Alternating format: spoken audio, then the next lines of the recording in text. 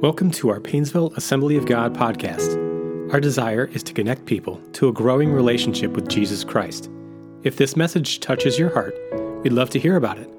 Email us at info@painesvilleag.com or visit painesvilleag.com. We pray that this message will be an encouragement to your faith. Well, between today and tomorrow, many of you will open up and unwrap gifts that you gave to someone or someone gave to you. They had a thought in mind. They had a purpose for it. There was something that they looked and they thought, this is special. I think this person will really like that. Really excited. And so you're going to unwrap that gift. Can I tell you today that God has a gift for you? He thought about you. It was personal to you. His son, Jesus Christ, coming. And so we've been talking about the gift of Jesus, and we've been looking at a prophecy in the Old Testament in the book of Isaiah. 700 years before Jesus was ever born, there was a prophecy that was given. And it was given in the middle of turmoil. It was given in the middle of a time when enemies were advancing against the city of Jerusalem. And the king at that time did not know what to do. And it was a time of economic challenge. And it was a time where spiritually the nation was in decline and there was conflict. It was anything but a time of peace. But in Isaiah chapter 9 and verse 6, this is what the prophet spoke as the Lord had spoken to the prophet Isaiah. This is what he declared. For to us a child is born, and to us a son is given, and the government will be on his shoulders. And he will be called Wonderful Counselor, and Mighty God, Everlasting Father, and the Prince of Peace. This is the gift that God prepared and has given to us. We've talked over the last several weeks about Wonderful Counselor, Mighty God. Last week we looked into Everlasting Father. Today I want to talk about Jesus, our Prince of Peace. When we think of the title Prince of Peace, I couldn't help but notice that our culture kind of has kind of an obsession with this idea of kingdoms and kings and princes and those kinds of things. I mean, there's a lot of different games if you open up the App Store that are out there that have to do with kingdoms and building a kingdom. Games like Clash of Clans or Clash Royale. Does anybody play those games? All right, some of you are laughing. Or maybe you're into TV series like Game of Thrones or The Crown.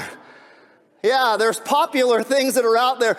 When we're growing up, we can't help but think of that magical kingdom down in Florida where little boys are obsessed with being kings and they have their swords and they're defending their kingdom. Come on, somebody, right? We got to have some fun this morning, right? And you'll see that. Some of you unwrap your wrapping paper and you had the roll left over. How many know what your kids do with that, right? They're defending their kingdom, king of the hill. That's why Chardon, you all are the hilltoppers, right? Right? Or little girls obsessed with being princesses. I don't think this one will fit. I grabbed this from our Honor Star crowning. I'm so sorry I grabbed this, so I'll put it back, I promise. I'll put it back. We're kind of obsessed with those kinds of things. I mean, just think of our culture's obsession with the princes over there in England with Queen Elizabeth passing away this year. But when you think about Prince William, right, and marrying Catherine Kate, right? Their wedding was huge and their family is followed around by the paparazzi. And then there's the other brother, right? Prince Harry, who comes out with a book and he had married an American actress, right? I mean, we just get obsessed with this idea of kingdoms and princes and princesses and all of that. Well, when we're talking about today, we're talking about not just a prince, but the King of Kings and the Lord of Lords. And Scripture calls him the Prince of Peace. The Prince of Peace. And this is what Isaiah 9:7 continues with. Think about this. Of the greatness of his government and peace, there will be no end. He will reign on David's throne and over his kingdom, establishing and upholding it with justice and righteousness from that time on and forevermore. The zeal of the Lord Almighty will accomplish this. When we talk about Prince of Peace, we're talking about a kingdom that will never end, that he is the Prince of Peace in a kingdom where he will establish and uphold it, where there will be justice and righteousness forevermore. This is the kind of kingdom that we're talking about. This is the kind of king that we're talking about. This is the Prince of Peace. But just like in the day when the prophecy was given, so on that time, in that season, at that moment when the Prince of Peace, Jesus Christ, was born, that time frame was anything but peaceful. I mean, think about it for a moment. Little teenage girl by the name of Mary finds out by an angel that she is going to be pregnant, even though she is a virgin, pregnant by the will and the power of God. Can you imagine how her world was suddenly turned upside down? She is engaged, pledged to be married to a man by the name of Joseph. Her future is in front of her, and now everything is turned upside down. And who is going to believe that story? Right? Think about it. Who's going to believe that story? The Holy Spirit will overshadow you. Try explaining that to your parents. Try explaining that to your fiance. And in those days, it was a small town. And how many know that rumors start and rumors go in small towns? It wasn't even safe for her to be left in her small town, which is why when her husband, Joseph, who was engaged to be married, and they ended up getting married, why he didn't leave her with her parents in that small town. But rather, when he traveled to the census, to the town of his ancestors, the town of David in Bethlehem, he took her with him. That's not very peaceful at all. Do you think she received congratulations? I don't think so. In fact, when we take a look at that night, consider the journey. Mary, 9 months pregnant, they travel across the country on a donkey. 9 months on a donkey. There's nothing peaceful about that, folks. They pull into town, and all of a sudden she starts feeling the contractions. Hey, Joseph, we've got to find a place. This baby's coming. This baby's coming. We got to find a place. So he goes from inn to inn, Motel 6 to something else, Fleabag, whatever it is. And I'm sorry, we're filled up. I'm sorry, we have no reservation. I'm sorry, there's no room for you. Until suddenly he comes to somebody that takes pity, who says, you know what, I don't have any rooms, but I do have a stable. I have a barn out back. You're welcome to be back there. Anything but peaceful. Who wants to give birth in a stable with the smell of animal poop? I just said that to make the kids laugh. They're in here with us, right? I mean, anything but peaceful in this time. And then when you talk about the baby is born, and we love that heavenly night, and the angels show up and the shepherds come, and Mary's treasuring all these things in her heart. But those first couple of years were anything but peaceful. When you think about it, there was a ruler at that time. He had his own kingdom. His name was Herod. He was King Herod. And Herod was threatened when he found out as the Magi came and they said, there is a prophecy, and we saw his star, and the one who is to be born, the one who was prophesied about, this child, this son whose government will be upon his shoulders, this king of Jerusalem and Judah, this king that will sit on David's throne. We saw, where is he? And they show up to the palace, and Herod is threatened. And so what does Herod do? He's kind of like the Grinch, right? I mean, think about the Grinch on Christmas. How many like watching the Grinch? Anybody like the Grinch? There's a few of you that like the Grinch. Well, I think in this story, I think Herod is like the Grinch. He tried to steal Christmas. He tried to steal Christmas. I mean, I found a little poem about the Magi and Herod. I thought it would be fun. It says this: all the kings in the east saw the bright star, and though they thought the journey quite far, they loaded their camels with gifts for the baby, and one of them said, let's rest a while, maybe. Let's stop at the castle. We'll speak to the king. Maybe he'll come with us, and more gifts he will bring. The king was cold and had dirt in his soul, but he listened to the men and their prophecies old. He was afraid of his kingdom, his wealth and position. He smiled in their faces, but feared their premonition. He said, come back to the palace when you found this new child. I'll worship him too. And then he just smiled. For Herod knew full well that what he was becoming, he'd be the king who stopped Jesus from coming. See, Herod had devised an evil plan. He wanted to stop this coming, this prophecy of this Prince of Peace, this coming, and he had all the baby boys 2 and under killed. But how many of you know that nothing can stop Jesus from coming? Nothing could stop Jesus from coming, right?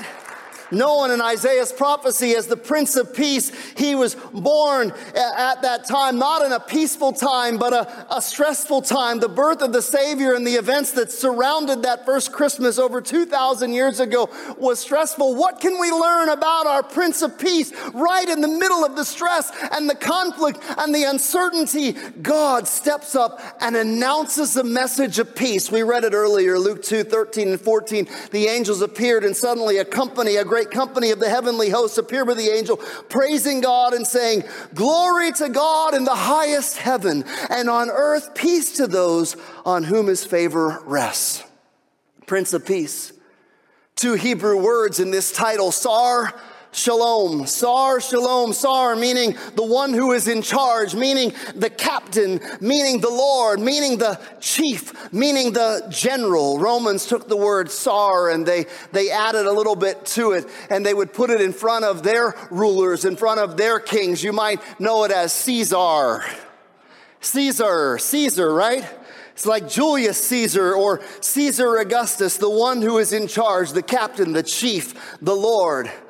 Well, we have this compound name that he is the Lord of Peace. He is the Prince of Peace. He is the captain of peace. He's in charge of peace. There's 2 benefits that come from his peace. First, Prince of Peace brings us a personal wholeness. The Hebrew word shalom is a greeting oftentimes that you will hear between one and another. Shalom. Shalom, it means rest. It means tranquility. It means wholeness. It means completeness. So if Jesus is the Sar Shalom, what we're talking about is that he is the Lord of tranquility. He is the captain of rest. He's the chief of contentment. He is our Sar Shalom. Sar Shalom. And we can have peace. Maybe you're like this guy that I read about. His name was Ted, and he was traveling one Christmas to see family, and he was flying, and he got there, and he had his suitcases, and they were in baggage claim, and he was waiting at the baggage claim for his suitcases to come around the belt. How many of you love that belt? And there were people that were all standing around, and they were all grabbing their luggage, and he hadn't seen his, and then all of a sudden it came out and it's going around, and just behind it was the luggage of an older gentleman, a little bit older than him, and he saw that the older gentleman was starting to make his way, and he thought, you know what? I've got just enough time. I'm a little quicker. I'm going to beat him to the luggage. And so he worked his way around, he hurried up, and just as he was grabbing his luggage and bent down, he got a little bit dizzy because he has a bit of a heart condition, and he fell onto the belt where his luggage was. Back behind him, he just fell right on it, holding onto his luggage.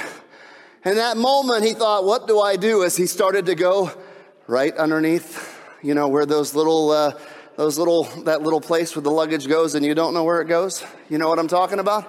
And here he is, and in his mind, this is what he's thinking. I've always wanted to do this. And then he thinks, I'm probably going to get arrested for doing this. And then he thinks, this is probably not a good place to get off. And so he rides it all the way through, comes back around the other side just to look up and to see a not so happy woman who was standing there saying, you're not supposed to do that. And he says, have you ever done that? And she said, no. And he said, don't. It's not that much fun. And he jumped off and walked away. He said, why would I share that? Because some of you feel like that's your life. You feel like your life is like riding on a carousel, out of control, and it's anything but peaceful. It's chaotic, and it's anything but peaceful. But the concept of true peace, shalom, is a concept of wholeness and completeness. It's the idea that things should be as they ought to be.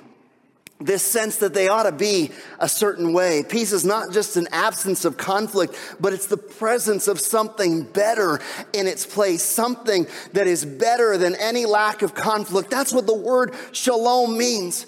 In fact, often they would use this word for a perfect stone in which there was no cracks, a perfect wall with no gaps. A city that had such stones and walls could live in shalom, could live in completeness, could live in wholeness, protection, security, and peace. No cracks, no gaps. You see, when something cracks in our life, when sin creates gaps in our lives, we are in need of shalom, meaning to restore or make complete. But how many of you know that we cannot attain that state of peace on our own? That no matter how many cracks are in our life and no matter how much we might try to put pieces together, you and I cannot put the pieces of our life back together. Reminds me of Humpty Dumpty who fell off the wall, right? All the king's horses and all the king's men couldn't put Humpty back together again. Can I tell you something this morning, friends? Jesus, our Prince of Peace, can put your life back together.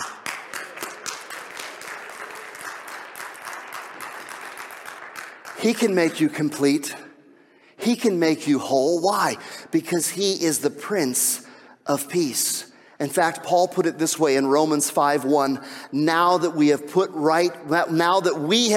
right with God, now that we have been put right with God through faith, we have peace with God through our Lord Jesus Christ. Sin separates us. There's cracks because of sin that separates us and keeps us from being able to have that relationship with our Creator. God sent his Son Jesus to provide that way so that our relationship with God might be restored. Ephesians 2:13 and 14, but now in Christ Jesus, you who were once far away have been brought near through the blood of Christ. For Christ himself is our peace. Friends, if you need peace in your heart, if you need peace in your life, if your life is topsy-turvy, if there are cracks, if there are things that you just can't seem to get together, can I tell you something? God has given you a gift this Christmas. His name is Jesus. He's the Prince of Peace. He's the Prince of Peace, and he can put your life back together again. He can put your life back together again. That's the gift of salvation, and that's what Christmas is truly all about. Second benefit, the Prince of Peace calms our troubled hearts. There are times, even when we know Jesus, that our hearts can be troubled. That's what happened to the disciples as Jesus was getting ready to go to the cross. They didn't know what was happening, but he pulled them together and he said, peace I leave with you. My peace I give to you, not as the world gives. Do not let your hearts be troubled. Do not be afraid. Throughout the Christmas story, you will see these words uttered over and over again by the angels. They will utter these words, do not be afraid. Do not be afraid. Friends, our Prince of Peace has come to bring peace to our troubled hearts. Our Prince of Peace has come to help govern our emotions that sometimes get out of control or when we feel overwhelmed. Earlier, I mentioned the story of Christmas and Jesus' birth was anything but peaceful. Yet Isaiah prophesied that he is the Prince of Peace. And it shows us that even when there is chaos, even when there are things that are happening that are out of our control, when we can't control our kingdom, there is a Prince of Peace who can calm our troubled hearts because he is on the throne. He is on the throne. He can make sense out of our stress. He can make meaning in our problems, but we have to lean into him. Paul gave these instructions, don't worry about anything, instead pray about everything. Tell God what you need. Thank him for all he has done, and if you do this, you will experience God's peace, which is far more wonderful than the human mind can understand, and his peace will guard your hearts and your minds as you live in Christ Jesus. Friends, Jesus, the Prince of Peace, can help govern your thoughts as they run out of control. And the Prince of Peace can come and guard your heart when it seems overwhelmed and you can't seem to know what to do or where to go. But friends, I want to encourage you today that the Prince of Peace can govern your heart. He is the Prince of Peace. That's what Jesus is like. He is the Prince of Peace. Now, I've shared this illustration before. Some of you are new this morning. Welcome. We're so glad that you're with us this morning. And so you may have never heard this, and maybe some of you didn't hear it the last time I shared it. So I'm going to share it anyway, specifically because the person I'm going to share about is here this morning, visiting with us. Now, anybody that knows me knows that I am not good with home improvement type stuff. Okay, it's just not my gift. All right. Don't ask me to try to do those kinds of things. One of the things that scares me to death is trying to deal with electrical things. Anybody else scared of trying to deal with electrical things? I don't even know what to do. So it makes me nervous. And I'm not quite sure, because the last thing I want to do is get electrocuted. You know what I'm talking about? I don't have much hair to begin with, you know. I don't need to lose any more, any of that. But my father-in-law, Steve, he's an electrician. In fact, he's a good electrician. And so when I'm nervous and I don't know what to do, if I call my father-in-law and he walks me through what to do, I have peace in my heart, because I know that there's someone I can call on that knows what to do. He gives me peace because he knows what to do. Turn this off. Make sure this breaker is off. Touch this wire. Don't touch that wire. Put these two together. Don't put those two together. He knows what to do. And because he knows what to do, it gives me peace when I don't have peace trying to work with things that are electrical. Friends, that's what God is for us. He is our Prince of Peace. When our hearts are troubled, when we don't know what to do, when we can't make sense out of life, we've got someone we can call on. And he can give peace to our troubled hearts. He gives peace to our troubled hearts. That's why his disciple Peter wrote this: cast all your anxiety or your cares on him, because he cares for you. Our Prince of Peace cares for you. Worship team, will you come back up? If you need peace today in your heart, if you need peace today in your life, we have a gift. He is the gift of Jesus. He is our Prince of Peace. He is our Prince of Peace. When Jesus was born, angels announced that the peace was coming to the entire world. Glory to God in the highest heaven, and peace on earth to whom God's favor rests. On whom God's favor rests. This is the message of Christmas. Jesus is the King who has come to bring us peace today. First, to bring us peace with God, and second, to provide to our hearts the peace of God. Friends, do you need this gift of peace today in your heart? Do you need this gift of peace in your life? What I'm going to ask you to do is to bow your heads this morning with me, to bow your heads with me this morning, and I want to pray for you. And if you're here this morning, first, maybe you say, I don't know that I am right with God. I don't know that I have peace in my relationship with God.